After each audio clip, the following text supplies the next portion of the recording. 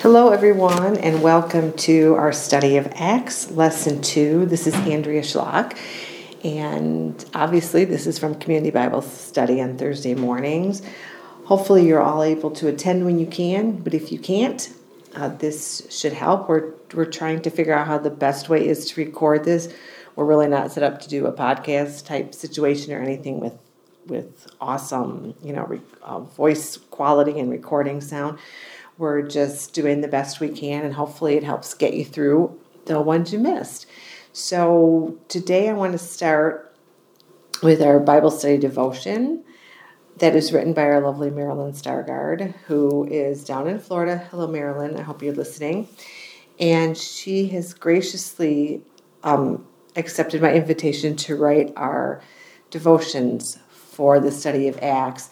The reason I asked her is just because for me, and by the way, she's going to get embarrassed of this, but it's true. For me, she's one of those women that I really stand on her shoulders and get a lot of inspiration from her. And so when I teach, I used to get very intimidated by the women that I know through Community Bible Class and through Redeemer that do such a wonderful job, and I feel are so filled by the Holy Spirit. But I realized I don't need to be intimidated by them. They don't intimidate me. They lift me up on their shoulders. And Marilyn is just so special to me. So last week, you probably did not get the devotion. If you're listening, if you had to listen to that one on our Podbean tape, because when I was recording it, it didn't pick up the first part of that. And we're learning, like I said, different ways to recording. So hopefully this helps. But we are also going to copy all of her devotions and have them available so that you can pick those up. And if you're down in Florida, you can contact me through Patty Schmidt and her emails, and we can get you a copy of these so you can keep them in your Bible. And next time you go study Acts, you can use those. So I want to start with that today. What does it mean to be filled with the Holy Spirit? Acts shows us countless examples of the apostles and disciples of Christ, speaking in tongues, performing miracles, healing the infirmed. We may not have experienced these gifts, but if we are Christians and true believers, the Holy Spirit has dwelt in our hearts and souls since we are blessed with the sacrament of baptism. He opened the vault to our inner being, that mysterious, mystic cavern in the soul where he placed the essence of Christ. Unlike the time of Pentecost and Acts, most of us have not experienced tongues of fire or a multitude of languages, but we may have felt the presence of the Lord in the wings of the Holy Spirit. The story is told of a young girl studying for a high school class called the Bible. Can you imagine this in today's schools? Counterculture, critical race theory, social justice zeitgeist. Nevertheless, she was deeply immersed in Galatians and Ephesians when a sudden stillness, a perfect wave of beauty and light came over her. At once she felt at peace, content and awed by the beauty of the words she was reading. There was no fear, no anxiety, no doubt. There was only a feeling of breathtaking bliss and tranquility, and the sense there was something or someone much greater and more beautiful than anything the world could ever offer. The Holy Spirit had found the window to her soul. You have made known for me the paths of life. You will fill me with joy in your presence. Acts 2:28. Let us pray. I pray that out of his glorious riches he may strengthen you with power through his Spirit in your inner being, so that Christ may dwell in your heart through faith. Ephesians 3:16-17. Thank you, Marilyn. And I just wanted you to know that today, this is actually not being taped live because we had a great system set up on my phone last week as our try number 2 on how to tape this. And, excuse me, it was taping wonderfully and then didn't realize that my phone is set up to turn off after a certain amount of time when it's not being used and you're not touching it and everything. So we got a wonderful 11 minutes. So I'm actually doing this from my kitchen table this morning. So it'll be a little different without that back and forth of having the class with us. But I think we will hopefully get something out of it. each week there's going to be a little overlap because I sum up a little bit from the week before for people, especially in class, that kind of missed a week but haven't listened to this. So excuse me if it's stuff you've heard before. And I also just want to remind you that kind of how I teach that's comfortable for me, but we're really going to do a lot of verse-by-verse study of the books of Acts. We're not going to be able to do that for the whole thing in 8 weeks because at the rate I'm going, we would need a lot more than 8 weeks. But for most of it, it's kind of a verse-by-verse study. And we're really going to look back at the Old Testament and the history of the Jewish people, especially when we talk about Peter's ministry, because he's ministering to the Jews. And the God of the Old Testament is the God of the New Testament. Jesus was the fulfillment of all the feasts of the Old Testament. So for the Jewish people, if that Old Testament God and that New Testament God don't mesh, if they're not the same person, it's game over. So that's why you see Peter so much talk about the Old Testament to Jewish people, because they understand the Old Testament. They would have memorized the Old Testament and know it really well. So he needs to do that. When we get to the Apostle Paul, we're going to see him take a different approach. And then we're going to talk a lot about the culture of the Gentiles at the time and why certain things that he said are more appropriate for that. In our study last week, just to go over quickly, we pick up Luke's narrative of the life of Jesus. Luke, again, is the only Gentile to write in the Bible. He's the only Gentile, and he's written Luke and Acts, and that put together is quite a big portion of the New Testament. So it's a narrative. It kind of bridges between the Gospels and the epistles. The epistles are letters, and also you have Revelations at the end, obviously. But this is just a narrative. This happened, this happened, this happened, this happened. And so, again, ideally, it's really great if you want to do this chronologically. And as we're studying Peter, you're also reading the epistles he wrote. The letters of Peter. Same with Paul. You read the letters that he wrote to the Galatians, the Ephesians, the Romans, and so on, because it really puts it into perspective. For our study, we're not doing that. Hopefully, maybe next year we can get to one of the epistles because, like I said, they are more fun to teach. You get all the good bits out of those. But we're really this happened, they went here kind of thing. But we've been really able to pull out some good stuff from that anyways. And then we talked about how they were in the upper room after the ascension of Jesus and waiting for his return. They were kind of thinking it's going to happen very soon. They picked the disciple to replace Judas. They picked Matthias. And now we're starting chapter 2 today. The Holy Spirit comes at Pentecost. The question I posed last week for you to think about was where this happened. Because I think I remember from Sunday school pictures from studying this before or hearing it be told to me. It seemed to me like it kind of still happened in the upper room because it talks about them being in a room. I think this Pentecost, the miracle of Pentecost, from my study, I think it happened in the temple. But there are learned people on both sides of that issue. The upper room is probably the same upper room that they were in for the Last Supper. They were in Jerusalem because of Passover, one of the 3 feasts that you have to come to Jerusalem for as a believer. But now we're going to have the Feast of Pentecost, which is also another feast that you need to come to Jerusalem for, as set out by Jewish law. It's also, again, the Feast of Shavuot or the Feast of Weeks.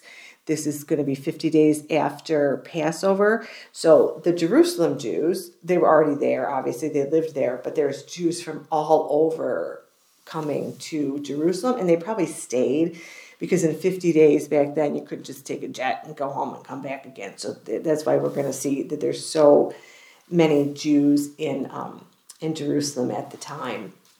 So the reason I think it was in the temple, I will get to in a minute. But I want to start by just reading the beginning of chapter 2, and then we're going to take a little, we're going to diverge a little bit and talk a lot about what the Holy Spirit means throughout the Bible. So Acts chapter 2, starting at verse 1. When the day of Pentecost came, they were all together in one place. Suddenly a sound like the blowing of a violent wind came from heaven and filled the whole house where they were sitting. Okay, kind of take this word by word a little bit, but it says the sound of a wind. It wasn't a wind, it was a sound. So it really got their attention, but it was not an actual wind. It filled the whole house. Now, house here, yes, it could mean the upper room or it could mean the temple. Now, an upper room is where they would be staying, like how the houses in Jerusalem where you had the main floor was where the family lived, and then you had an upper room was where guests would stay. So they could probably were still renting the same upper room that when Jesus was there for and instituted the Lord's Supper. And then underneath, just as a side note, you probably have where the stable was, kind of built into the side of the hill, and this rocky hill, and your animals would be down there. And if you were in Redeemer on Christmas Eve, and my husband Randy, just when he preached, just kind of blew that theory open about the innkeeper. Really, when you're going back to the original language of the Bible, it probably was not an inn. There was no room for them in the upper room, which would make more sense. That's where you would go to one of your family members, the people that you knew. There was no room anymore to rent in the upper room, so they went down to the bottom level to the stable. But that is really another side note for another day. When it says that they were sitting, that means they were learning. When you're standing, that means that you are praying. So sitting there learning. Again, the whole house could be upper room language or temple language. Verse 3, they saw what seemed to be tongues of fire that separated and came to rest on each of them. All of them were filled with the Holy Spirit and began to speak in other tongues as the Spirit enabled them. Now there were staying in Jerusalem God-fearing Jews from every nation under heaven. When they heard this sound, a crowd came together in bewilderment because each one heard them speaking in his own language. Utterly amazed, they asked, are not all these men who are speaking Galilean? Then how is it that each of us hears them in his own native language? Parthians, Medes, and Elamites, residents of Mesopotamia, Judea and Cappadocia, Pontus and Asia, Phrygia and Pamphylia, Egypt, and the parts of Libya near Cyrene. Visitors from Rome, both Jews and converts to Judaism, Cretans and Arabs. We hear them declare the wonders of God in our own tongues. Amazed and perplexed, they asked one another, what does this mean? Okay, we see here the Holy Spirit pouring out a gift. His gift here is the speaking in tongues. When we hear speaking of tongues, what there is two things going on here. The Spirit has to work in both people. So we have the apostles speaking in tongues in a language that's not their native language. It's the native language of the hearer. The hearer also has to understand it. So if someone's speaking in tongues and it's just gibberish and there's no one there to hear it in their own language, that's where there's an issue. But here we know it's from the Holy Spirit because there were speakers and there were hearers hearing it in their tongue. They probably had a language in common. It would make most sense. They all probably understood how to read Hebrew because that would have been the language of the Old Testament. And even probably had some languages that they would understand in common. The people of the time would speak Arabic. They probably understood that in common, possibly. But this is going deeper than just a language they all had in common. This is their own native language, specific to the place they came from.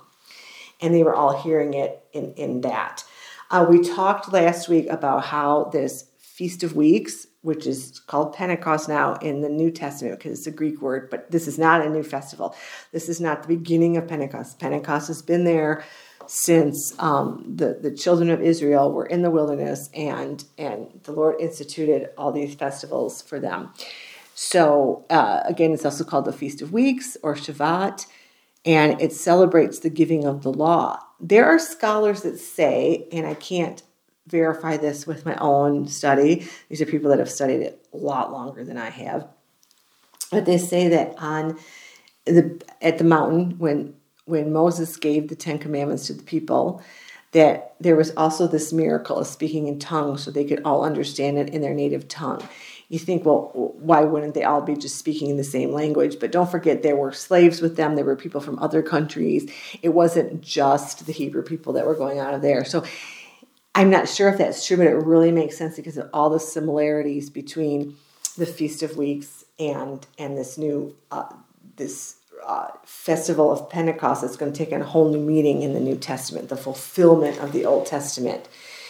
So that could be something, and we're going to get into a minute how there's even more of a similarity between the two festivals from the Old Testament and the New Testament that a lot of people overlook.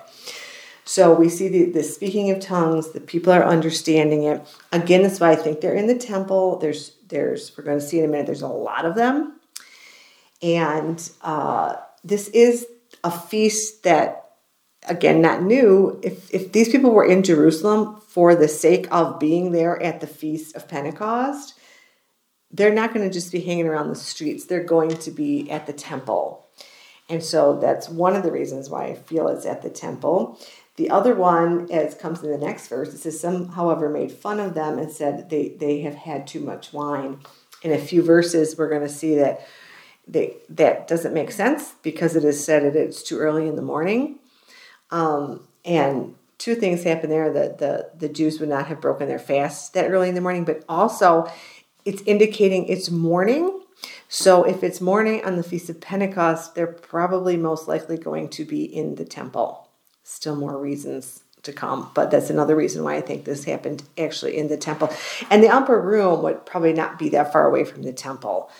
So now we're kind of looking at the Holy Spirit. I want to take a step back and look at the Holy Spirit's role throughout the Bible, because we call this book Acts. It's the Acts of the Apostles, mostly Peter and Paul, but really it's the Acts of the Holy Spirit. This book is just really how the Holy Spirit is now going to be indwelling in people and growing the church through that. The Holy Spirit is instrumental in the growing of the church. But the Holy Spirit was always present in the Bible, just kind of in different ways we see in the Old Testament. He was involved, when we read the verses, in the rebirth, and there was a temporary indwelling, whereas now in the New Testament we see this permanent indwelling. The Holy Spirit in the Old Testament, we see him restraining man's sinfulness and also equipping people for service. So I'm going to read the Bible verses. When we have class, and I have people in the class read the Bible verses, I'm aware that sometimes it's going to be harder for you to hear that because it's just the way we record. So I'll always make sure to say the verse out loud so you can follow along in your own Bible. But we first see in Genesis 1 and 2, right away, right off the bat, creation. The Holy Spirit is present. He's always there. We hear a lot about God the Father, God the Son, but the Holy Spirit is there from the beginning. In the beginning, God created the heavens and earth. Now the earth was formless and empty. Darkness was over the surface of the deep, and the Spirit of God was hovering over the waters. Next, we see Exodus 31, 1-5. I love this. This is where the Holy Spirit is indwelling in someone for the sake of them. What am I trying to say? Sorry about that. They are filled with him, and his skill and abilities are helping the congregation at large, helping the children of Israel at large. So you see the Spirit working in us for the good of the church. It's not called the church right here. This is the children of Israel out in the wilderness, and they're building the tabernacle. So all these things need to be built. The tabernacle is the forerunner to the temple. It's in the tent. It's what they worshipped in. They took with them. I'm not going to get into all of that in the study of Exodus, but it's a great study if you want to read about that and how the tabernacle was built. But it says, Then the Lord said to Moses, See, I have chosen Bezalel, son of Uri, the son of Hur, of the tribe of Judah, and I have filled him with the Spirit of God, with skill, ability, and knowledge in all kinds of crafts, to make artistic designs for work in gold, silver, and bronze, to cut and set stones, to work in wood, and to engage in all kinds of craftsmanship. Moreover, I have appointed, you know what, actually I'm going to stop right there. It goes on and talks about more craftsmen, but this is the one I wanted to talk about because I think why I really loved this verse so much when I taught the study of Exodus. Yes, it talks about the Holy Spirit, dwelling in this person so they could do these works with their hands, this craftsmanship. But I've just known a lot of craftsmen and craftswomen, if you will, over the years, and just what another layer they bring to the work of God's church. And you can see that in our church. And I know some of you don't go to Redeemer, you have your own churches, and I'm sure you can see it around there too. But we have just beautiful wood pieces that were created by craftsmen in our own congregation, and beautiful the stoles that the pastors wear, and the garments that were created by women with such wonderful sewing talent, and other things just from the meals that have been prepared at our church. And I talked about in class, if you were there, we had a night where we did, it was a mission project. We made dresses for some little girls in the other side of the world that were living in poverty, and they were very simple designs. Hardest thing I have ever done. I didn't even have my own fabric scissors, so I'm there. They're trying to show me how to cut in the lines, and I'm telling you, I really realized that is not my gift from the Holy Spirit. But praise the Lord that He gives that gift to people, and they can help the kingdom of God through those things, because I think it's hard. But I just thought that was so lovely that you sometimes think of gifts of the Holy Spirit going, to pastors, to teachers, to people in church work. And there's just so many different ways that we see that done. And I want to read next from the book of Numbers 27, verse 18. And that says, "So the Lord said to Moses, take Joshua son of Nun, a man in whom is the Spirit, and lay your hands on him." So there, Spirit equipping someone for the work of God. Judges 3:10-11 says, "The Spirit of the Lord came upon him so that he became Israel's judge and went to war." So here we're talking in the book of Judges, again, this indwelling that comes from the Holy Spirit, that He's going to equip His people for service. Samuel 1:10, verse 10 reads, "When they arrived at Gibeah, a procession of prophets met him. The Spirit of God came upon him in power, and he joined in their prophesying." Spirit of God giving out the gift of prophecy here in 1 Samuel. And again, 1 Samuel 16, verse 14. This is one I find really interesting. This is not just about the Spirit coming upon someone, but the Spirit leaving someone. "Now the Spirit of the Lord had departed from Saul, and an evil spirit from the Lord tormented him." We could really unpack that if that was our purpose of this study, but seeing how it's not just the absence of the Holy Spirit here, but how that left room for evil spirits. So I think that above all is a reason to have the Holy Spirit in you and not reject Him, and leave room for those evil spirits. And then Psalm 143, verse 10, "Teach me to do your will, for you are my God. May your good spirit leave me on the level ground." Again, talking about the good spirit, the Holy Spirit. So that's one part of the study about the Holy Spirit, how we see Him in the Old Testament. And how we see Him in the New Testament is kind of, we see Him in a role that's kind of expanded. Not that His role is expanded, but we're just finding out more about the Holy Spirit and how He's used in the New Testament. So in the New Testament, we see this permanent indwelling. We're going to see this at Pentecost. And we're also, in the New Testament, they talk about gifts of the Holy Spirit and fruit of the Spirit. So we have the gift of the Spirit, and you're going to see this in a minute when we read this at Pentecost. They are filled with the Spirit. We have the gift of the Spirit.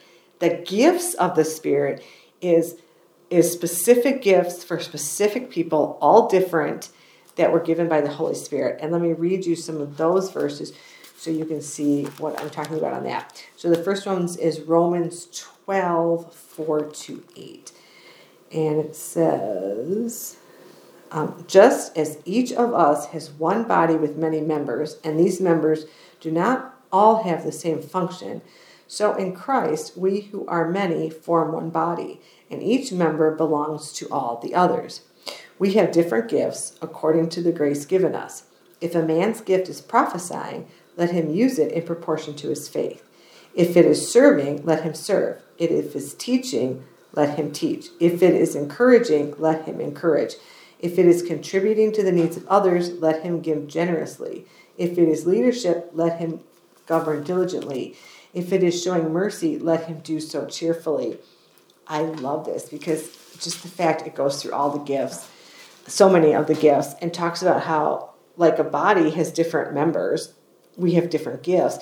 So I heard someone say once, like, I can't help with that. It was an older person and said, I can't help with that. They physically couldn't help with that. They said, but all I can do is give money. And that is a wonderful gift. You can give generously. Maybe some of you have leadership roles.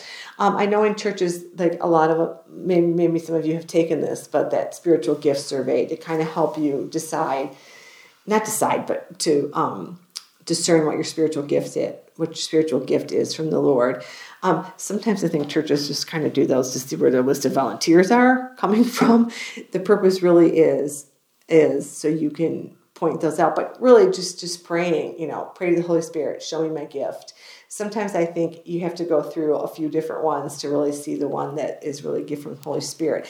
And these are different than your talents, which really kind of confuses me a bit because in a way I think they're the same, but really you could have a talent that's not used for the good of the church. And I think that's where the difference comes in. And so I had this conversation with my husband. When you're married to a pastor and you're doing a Bible class, he's getting those calls at, 2:00 in the afternoon at church. I'm working on this and I don't understand it. Please help me with this. So you kind of get both of us teaching. I'm just the one who gets to be in the room, but a lot of this is him helping me. But talked about his gift of preaching because I think he's a good preacher, and I think people would agree that have heard him preach.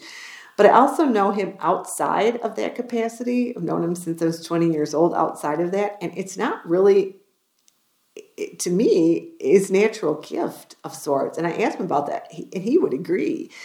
I think in a case like that, it's really a gift of the Holy Spirit. When the Holy Spirit is working through that, he can go supernaturally over and above our natural talents when he wants to give us a gift. Now, our talents can be used, obviously, to enhance these gifts of the Holy Spirit. For instance, and I'll use my grandma as an example, she had a great gift of, I don't know if I call it hospitality because it wasn't about people coming to her house, although we always went to her house and she would have anybody over. But she had this gift of making people feel seen and cared for, and she would go out to people. If anybody was in a nursing home or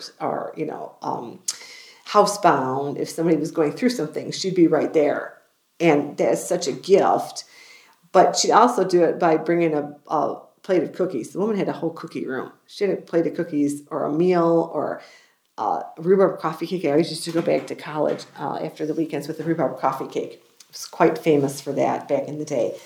But so she used her talent for baking and cooking and her gift of the Holy Spirit for going out and ministering to people and caring for people were kind of wrapped up in the same thing. So, that takes a little more study. I'm not sure always how that works with everyone, but definitely what I do understand is that talents can totally be separate from the work of the church.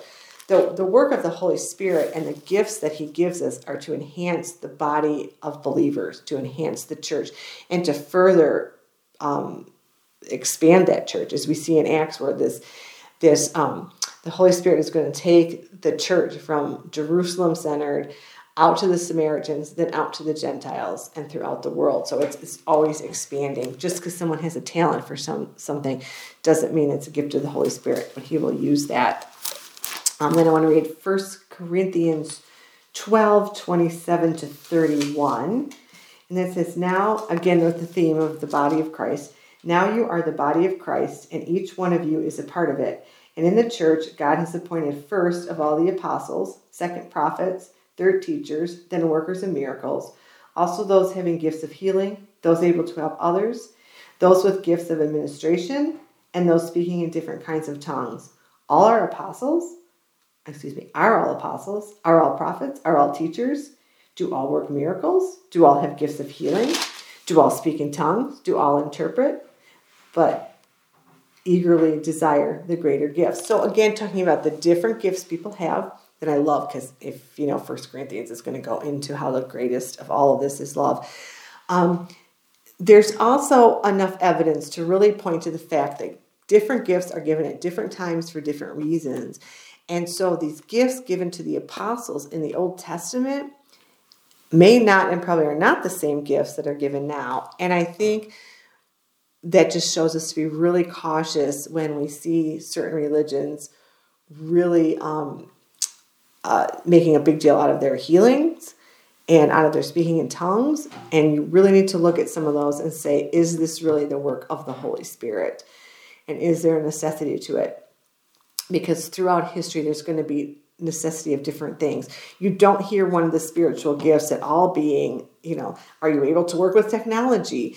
And of course, that would fit into different kind of spiritual gifts in the Bible, like administration or something. But there are people that, like Rose in the office, is going to have to take this right off the recording and get onto the computer and does all that stuff for us that really enhances the ability of our church to spread the gospel, because we have people like her and people that do sound and people that do technology, which is something obviously new. And in 20, 30 years from that, there's going to be something new coming up. So just as a little caution, that you always have to be discerning if someone has a gift and they don't give praise to the Holy Spirit for that. And I know that really comes up when people talk about going to fortune tellers and mediums. And I just recently had a conversation with someone and they said, oh, but it made them feel so good. And how would they have known that if it wasn't from God? That person never said it was from God. They never gave glory to God or to the Holy Spirit. That was not done in a way of prophesying like in the Bible. So beware of that. The next verse I want to read you is from 1 Peter 4, 7-10. Same theme. The end of all things is near. Therefore, be clear-minded and self-controlled so that you can pray. Remember, this is from Peter, and Peter he doesn't know yet that the end time is not coming soon, because you're going to hear a sermon from him in a few minutes when we read through it. And he's really assuming that, he is going to talk about living in the end times. Everything after Jesus rose and ascended into heaven is the beginning of the last times. We just don't know the hour or the day when the Lord comes. So that's why he's talking about the end of all things is near. Above all, love each other deeply, because love covers over a multitude of sins. Let me read that again. That's when I say to myself, often in my own home even, above all, love each other deeply, because love covers a multitude of sins. Offer hospitality to one another without grumbling. Each one of you should use whatever gift he has received to serve others, faithfully administering God's grace in its various forms. So again, we're all given different gifts, and we're supposed to use those for the purpose. And then, so we've talked about the Holy Spirit in the Old Testament. We're going to talk about the gift of the Holy Spirit, where the people have the indwelling of the Spirit. We've talked about gifts of the Holy Spirit. That's what we just talked about, all the different gifts we have. But now I want to read the verse about fruit of the Spirit. Not fruits. This is not a plural thing. It's one thing. I always thought the fruits were many things. It's actually one thing. And they're not gifts that we use. These are actually like personality traits. And so these things will grow in you. So let me read them. This is in Galatians 5:22-24. But the fruit of the Spirit is love, joy, peace, patience, kindness, goodness, faithfulness, gentleness, and self-control. Against such things there is no law, because obviously these are all good things. None of them are against the law. Then it goes on to say, those who belong to Christ Jesus have crucified the sinful nature with its passion and desires. Since we live by the Spirit, let us keep in step with the Spirit. Let us not become conceited, provoking, and envying each other. So when you have these gifts of the Spirit, this fruit of the Spirit, rather, it's going to push out all the evil desires. You see these personality traits really develop over time in some people. It's not necessarily everybody has these to the fullness, because I don't know anybody. Well, I actually do know some people that really do. And I won't call them out because some of them are right in the Bible class that I'm teaching every Thursday. And but we see, at least I see, I think you would agree with me, that as people get older and more mature in their faith and closer to the Lord and more sure of that faith, that this fruit of the Spirit really takes root and really grows. And the best way to describe it is like the gift of the indwelling of the Spirit is like the roots. And then the gifts of the Spirit is like the trunk. And then this fruit is exactly what it says, what comes from that. And one of my favorite passages in the Bible, and I don't have the reference right off the top of my head, but it's when the church leaders were trying to confuse Jesus again and make him answer something that could be used against him. And so they were confronting him with sin again, the law of Moses. And they brought a prostitute out, and the law said she should be stoned. And so what does Jesus say? He says, those of you that have no faults, throw the first stone. And so what does the Bible say that they do? They drop the stones and walk away. But really look at it closer. It says the old men drop the stones first. And I love that part, He was without sin and they got it first. There's something, that wisdom that you gain from all your years. And you can see, I see that in older people. I see that in some young people too. But in older people especially, in that wisdom, and they're more merciful. And I know Randy has said once, he said it from the pulpit, but that as he gets older, he feels like he errs more on the side of mercy than the law in his ministry. And he said he'd rather err on that side. But it's true, I think you see more, you become more merciful. And so that fruit of the Spirit is so much more refined. Okay, so now I want to continue with the events of Pentecost. So we are on chapter 2, verse 14. Peter addresses the crowd. Then Peter stood up with the 11, raised his voice, and addressed the crowd. Fellow Jews, and all of you who live in Jerusalem, let me explain this to you. Listen carefully to what I say. These men are not drunk, as you suppose. It's only 9 a.m. No, this is what was spoken by the prophet Joel. And so many would say, and I agree, this is just one of the most perfect sermons ever preached in the Bible. It has all the parts. It has obviously a preacher that has the indwelling of the Holy Spirit. It has scripture, and then it's going to have application. But I feel like today, I guess probably throughout all of history, there are preachers, especially ones that want to be famous. Some are just famous because they're just that good, and they've got the Lord in them, and they're preaching the Word of God, and they're holding the Bible, and they are just good. So I don't want this to get confused with just because someone has written a lot of books and a lot of followers, and everybody listens to their Bible classes. That's bad. That's good. That's proclaiming the gospel and getting it out there. But I think some people just like to do the application part of it. Some of it is because they don't have the education to back it up. It takes a lot of time and a lot of years to study the Bible. Not that the application isn't good, and with some of those preachers and teachers and Bible study writers and book writers, when you have a solid foothold in Scripture, that application in those books, I think, can really be a good companion to that. But I know for me personally, a couple years ago, it seemed like I was collecting all these books about what people got out of their journey through, with God, and I just realized I needed to just go back to the Bible and figure it out. And so I kind of collected those and I don't know why it's terrible to say I donated them. So now somebody else has got the same books. And like I said, they're good, but you really need the roots in Scripture because God will reveal everything to us. It doesn't mean it's easy. I think if it was easy, we wouldn't keep studying it. So there's nothing wrong with, I use commentaries. I've told you that week 1, use the commentaries, use the bottom, a lot on the bottom of my NIV study Bible. I use those notes a lot. I use the Bible to help me with the Bible.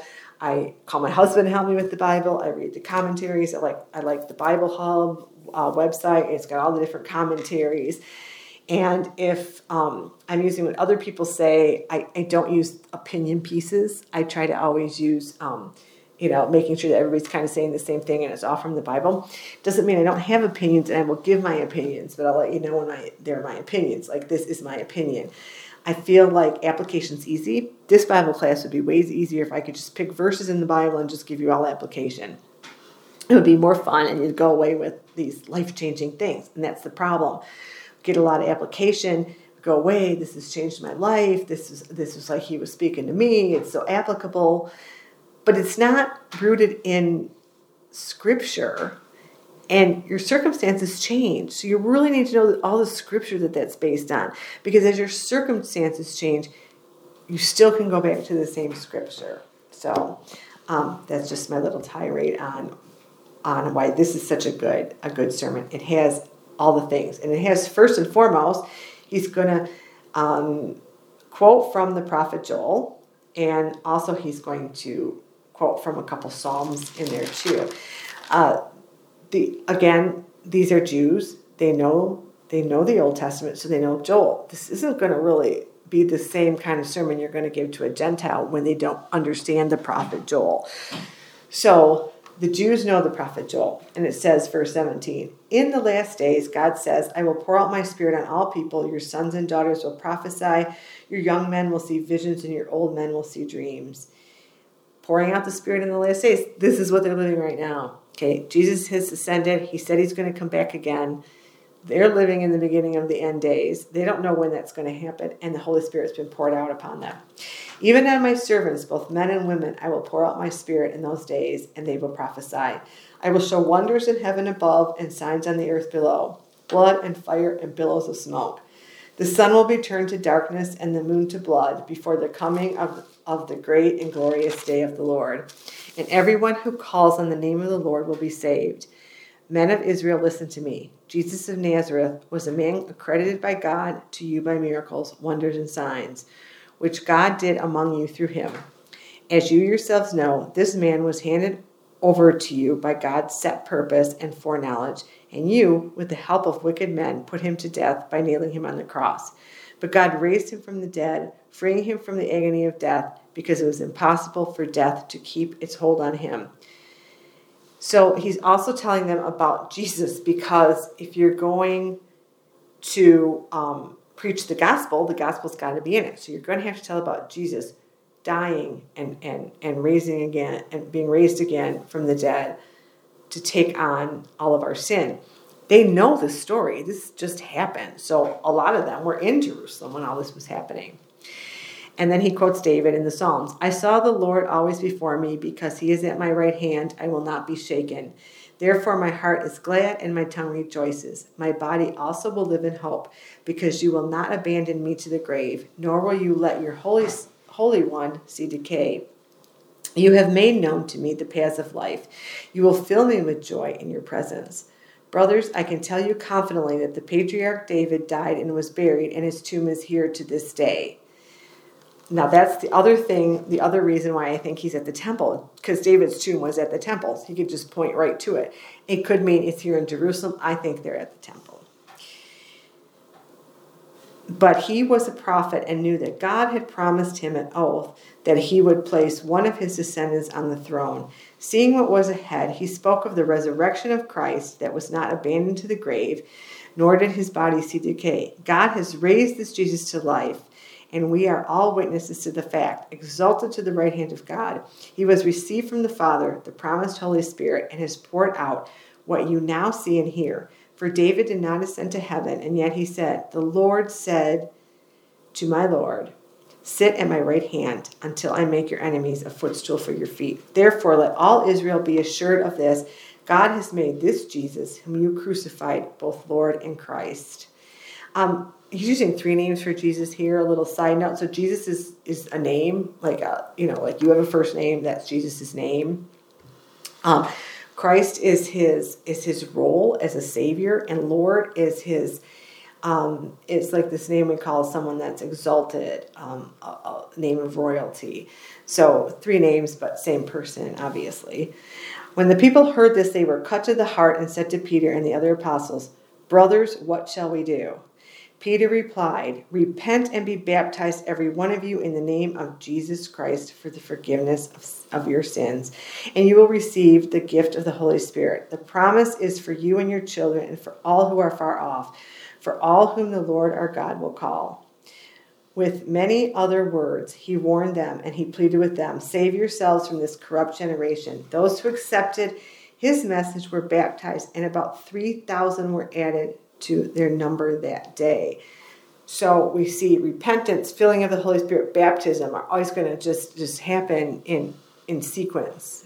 We see this so many times in the New Testament. For most people, other people, like obviously the apostles already believed.